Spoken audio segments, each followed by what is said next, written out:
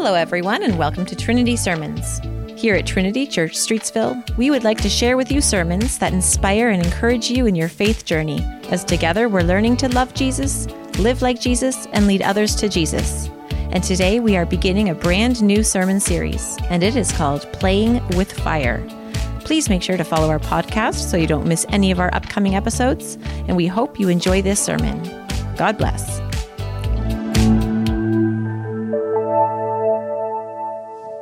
A reading from Psalm 37, verse 1 to 11. Do not fret because of those who are evil, or be envious of those who do wrong. For like the grass they will soon wither, like green plants they will soon die away. Trust in the Lord and do good. Dwell in the land and enjoy safe pasture. Take delight in the Lord, and he will give you the desires of your heart. Commit your way to the Lord, trust in him, and he will do this. He will make your righteous reward shine like the dawn, your vindication like the noonday sun. Be still before the Lord and wait patiently for him. Do not fret when people succeed in their ways, when they carry out their wicked schemes. Refrain from anger and turn from wrath. Do not fret, it leads only to evil. For those who are evil will be destroyed, but those who hope in the Lord will inherit the land. A little while, and the wicked will be no more. Though you look for them, they will not be found. But the meek will inherit the land and enjoy peace and prosperity. This is the word of the Lord. Well, we've just come through the Christmas season, and that means we've been singing songs like Silent Night, Holy Night, all is calm, all is bright, round yon virgin, mother and child, sleep in heavenly peace. It paints a beautiful picture of Jesus, the child, meek and mild. And this image of the baby Jesus sometimes actually affects our image of the grown-up Jesus. And we start to imagine that the grown-up Jesus was also calm and no crying he makes. And he's this moderate, unexcitable, he's not going to, unoffensive man who doesn't want to cause a ruckus. I didn't come here to make any trouble. This is Jesus. Someone once said that Christianity is a mild-mannered religion, led by a mild-mannered Messiah who was trying to make people like you and me more mild-mannered. But if that is the case, then how do we understand pieces of scripture like this? Jesus said, I have come to set the world on fire, and I wish it were already burning. That does not sound so mild-mannered. A lot of people would say, Jesus was never harsh. But then you look at some of the scathing rebukes he gave to the Pharisees. You brood of vipers, you son of a snake, is essentially what that means, right? Or some say, Jesus was never angry. Jesus was never violent. But look, he once made a whip out of cords and he turned over the tables and he caused a small riot in the temple. People say, Jesus, he was always peaceful.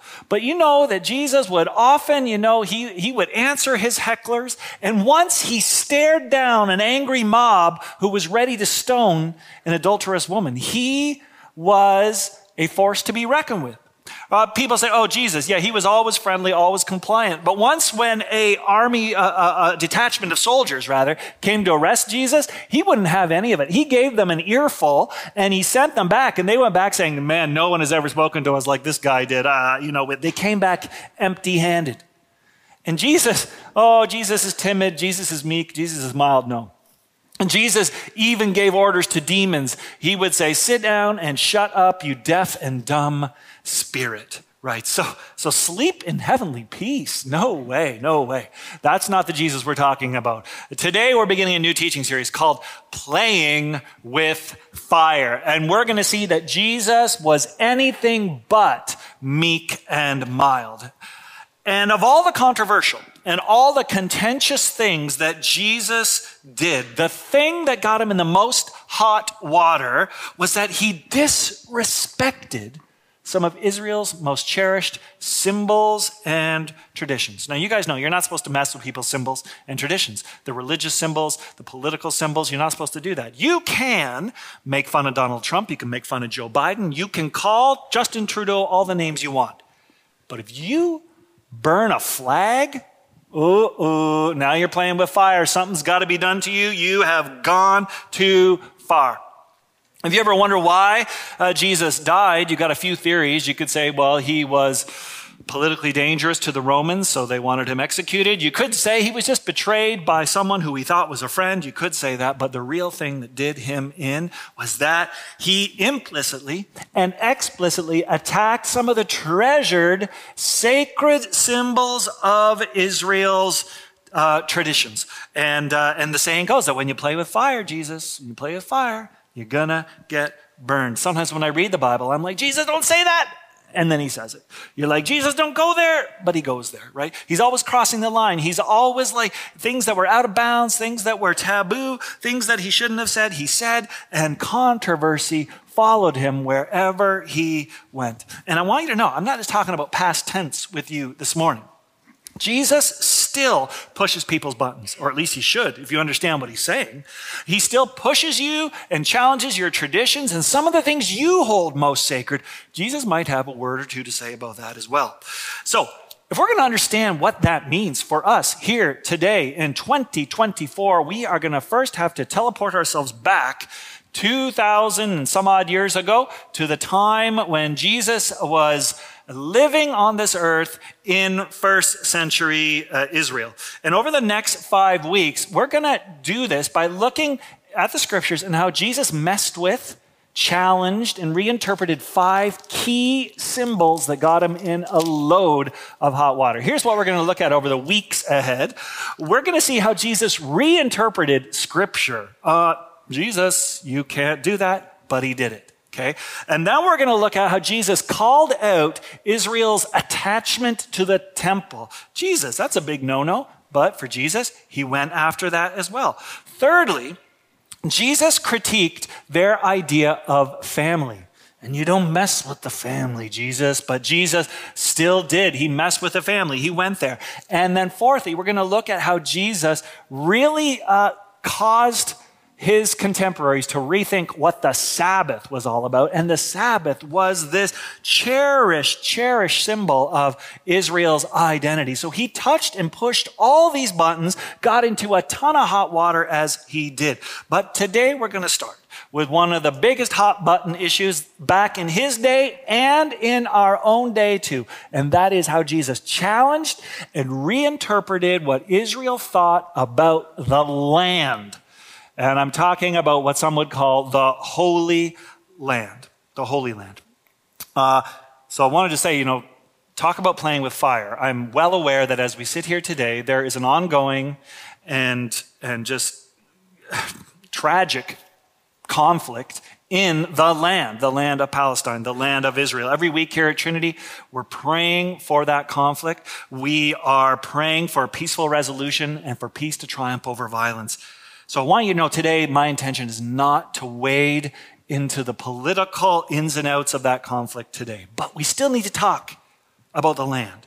Because Jesus poked and touched on the land as a big issue in his own day. And there's lots we can learn about it today. So we're going to delicately move in that direction and see what we can learn together. But maybe one of the best ways to think about it is for me just to ask you a question. What is your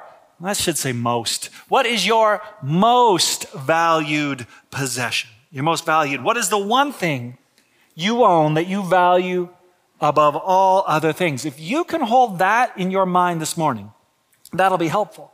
Because if you had asked that question to a first century person living in Palestine, they would have said, well, it was, of course, their land. Now, let's talk about this land. What land are we referring to?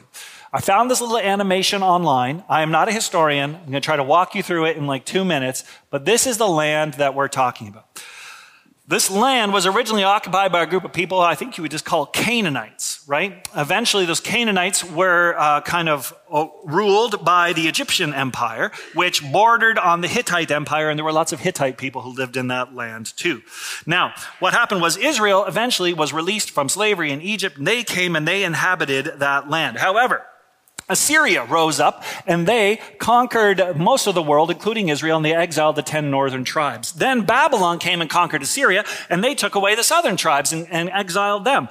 The Persian Empire defeated Babylon and let some of the exiles go back home. And then eventually, of course, Alexander the Great rose to power and he took over most of the known world, the Macedonian Empire, the Greeks. Then the Roman Empire, the time that Jesus lived, they were the ones that kind of ruled the known world, including this land, this Holy Land. And eventually, Constantine became a Christian. Eventually, the Roman world split east and west, the Byzantine Empire. And then, of course, you had the rise of various Islamic kingdoms and empires. And the Caliphate would take control of that area. And then the Seljuk Turks usurped power from the Caliphate and they took over the area. Then came the Crusades. The Pope in Rome sent crusaders into the Holy Land but Muslim leaders like Saladin, the Sultan of Egypt and Syria, they reconquered the Holy Land from the Crusaders. Genghis Khan from the east came in. He came very close to conquering the Holy Land and briefly controlled some key points. But for several hundred years after that, the Ottoman Empire owned and occupied the land. The Ottoman Empire fell, and then came the British protectorate that was set up around Israel. And then in 1948, Israel became an independent nation. And there was an armistice, which delineated the green line, right? It delineated where the borders of Israel would be. Then, in 1967, there was the Six-Day War, which happened, and that expanded the territory even more. And of course, we could go on and on, but in recent history, in the past decades, there has been ongoing conflict in that area, and that is a oversimplified picture of the history there, but I only show it just to give you an idea. This is the land that we're talking about. How many millions of people have died to possess this land or retake this land? Who knows? But the question we need to ask is, what is so special about this land? What does the Bible say is so special about this land? And why did Israel think this land was so sacred and important? Well, there's 5 words that begin with P that will help you understand the answer to that question. The first is the word promise. The land was a sign of God's promise. They called it the promised land, right? When God called to Abraham, the first promise he made to Abraham, he says, Abraham, to you and to your descendants, I will give this land. And once God's people had been kicked out of Eden, they had lost their land, they had lost their home, if you will, but now God is promising them a chance to come back to a land, a chance to be at home again. And God says, I will be your God, and you will be my people, and the sign and the seal of that promise will be this land. So the land represented the promise, and the promise was sacred. Okay, that's why it's so important. But secondly, the land also represented provision, right? When God brought the Hebrews out of Egypt, he said, you know what? I'm going to take you to a land that is flowing with milk and honey. And then when they got to the edge of the land, Joshua sent some spies in to check out the land. They came back with a huge cluster of grapes that was so heavy they had to carry it with 2 men. And the idea was this land was going to provide everything that Israel needed: milk and honey and grapes and fruit. All they needed was here in this place. It was God's provision for Israel. That's why it was so important to them. So it was the land of promise, it was the land of provision, but it was also the land of possession. God said to Israel, I want you to take charge of this land and possess it. I want you to take care of it. Don't exploit it. Take care of it. In fact, God even says, if you don't take care of it and treat it properly, I will scatter you back to the nations. And some think that's actually what was happening when Babylon swept in and exiled Judah back to Babylon. But anyways, this possession became an inheritance. It became something that was passed down from generation to generation to care for and to sustain every family and every generation, allowing them to prosper in Israel. So it was a possession for them, but more than that. Fourthly, the land was a place of peace. I mean, Israel at times was being attacked left, right, and center, especially when they had no home and they're wandering in the wilderness. They were very, very vulnerable. But here in this land, they would have protection, they would have safety, and they would have peace. Listen to the psalm we read this morning. Dwell in the land and enjoy safe pasture. For those who are evil will be destroyed. The meek will inherit the land and enjoy peace and prosperity. Another word that the Bible uses to talk about this peace is the word rest. Rest. In the land, Israel was going to have rest from all her enemies. And like Joshua said right when they were going into the land, he said, the Lord your God will give you rest by giving you this land. So are you beginning to see why this land was such a treasure and why it was so sacred to Israel? It was their promise. It was their provision. It was their possession. It was their peace. But there's even one more thing that made this land absolutely sacred and untouchable, and that was it was the place. What place? What do you mean, the place? I'm talking about the place, not any place.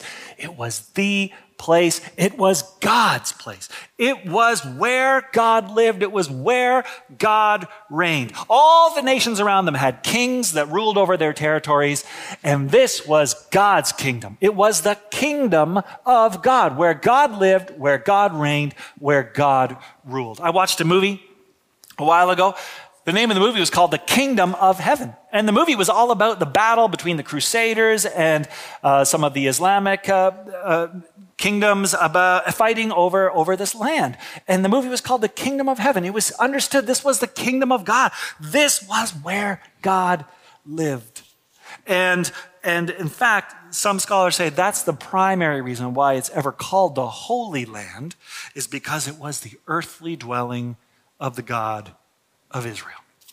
And so in Jesus' day, to get the land back would mean getting the kingdom back. It would mean getting God back and placing God back where God belongs. And they felt, I think in Jesus' day, they were so close to this goal. Yes, they were occupied by the Romans, but just one more revolt, just one more war, and you could push those Romans out and you could fortify your borders. And once again, God could live here. God could reign here. His kingdom would come on earth. And that is why actually some of Jesus' own followers carried swords with them, right? Jesus himself talked a lot about the kingdom of God, and they thought, Jesus gets it. Jesus understands it. He knows how important this land is. He's going to reestablish the kingdom. Jesus understands the promise. He understands the provision. He understands this is our possession. He understands this is our protection. This is how we get our peace. But they were sorely disappointed and highly offended because Jesus had a very, very different view of the land. One of the biggest arguments for this is actually the argument from silence. In the Old Testament, you hear about the land over and over and over again. Thousands of times the land is mentioned. You get to the New Testament, it's like the trail disappears. It's like it's gone. No one's talking about land anymore. No one's talking about territory. No one's talking about this promised piece of geographical area. What is going on? And I think all we can conclude is that for Jesus and for those very first Christians, the land just wasn't important to them in the same way anymore. But though the New Testament didn't talk about land much, Jesus still did make some pretty sharp, pointed comments, especially if you can read between the lines of what he's saying. Reading this 2,000 years later, we may not notice it, but you have to understand, he took that sacred symbol of land and what he said and what he did, he totally flipped it on its head, and he had the audacity to kind of say to Israel, you need to surrender your passion and surrender your commitment, give up your passion for this land, and instead, you need to replace it with a passion for me. I mean, can you actually imagine just how volatile of a statement that would be?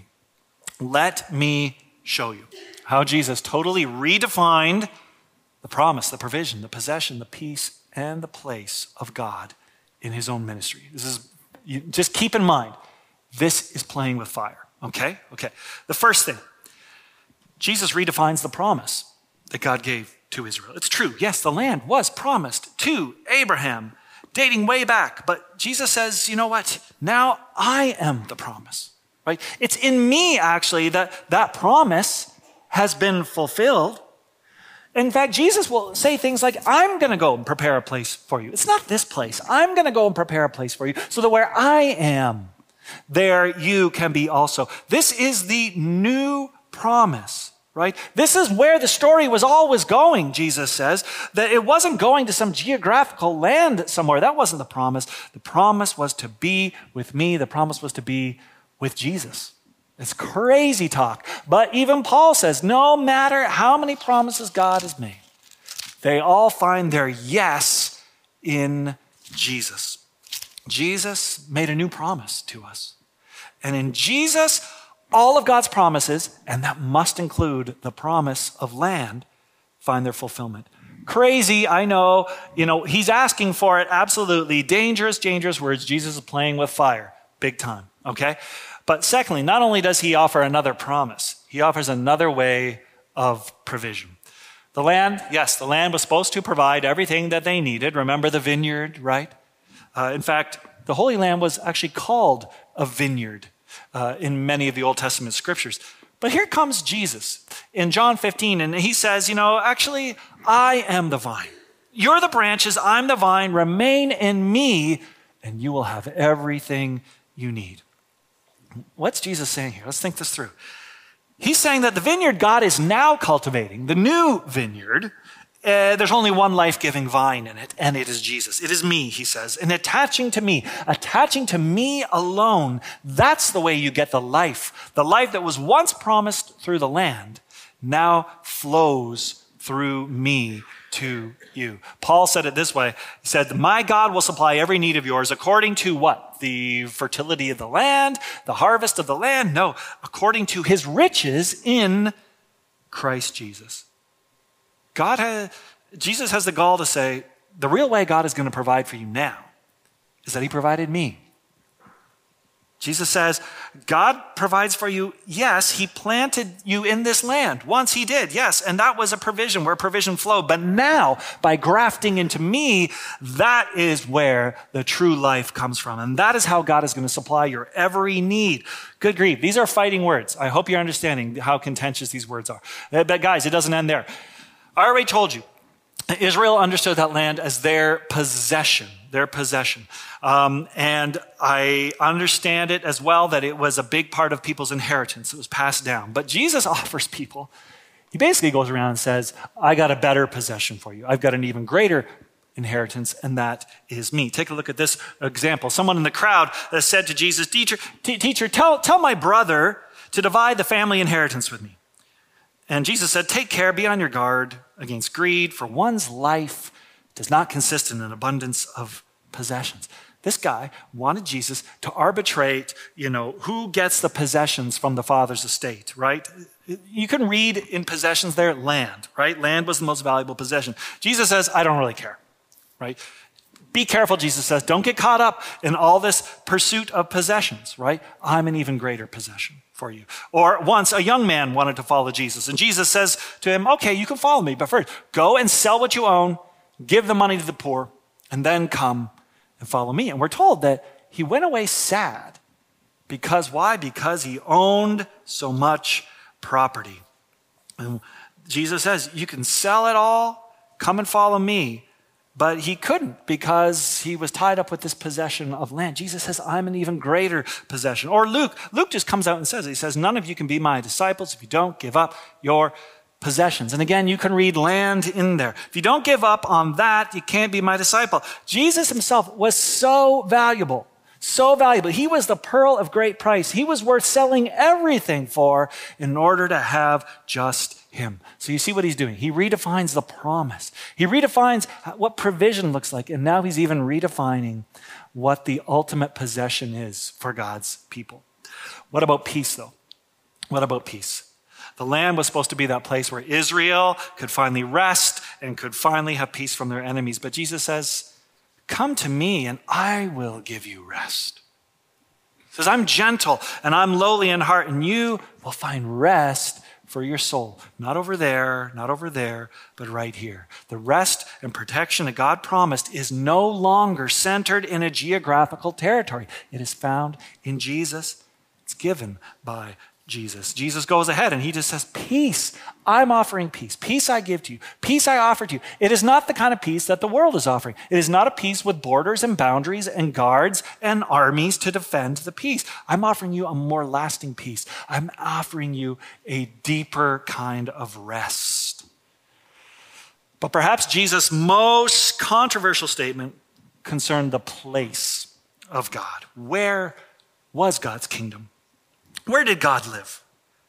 And Jesus, just taking his life in his hands, he says, God's place, God's kingdom, it is not really here in this territory.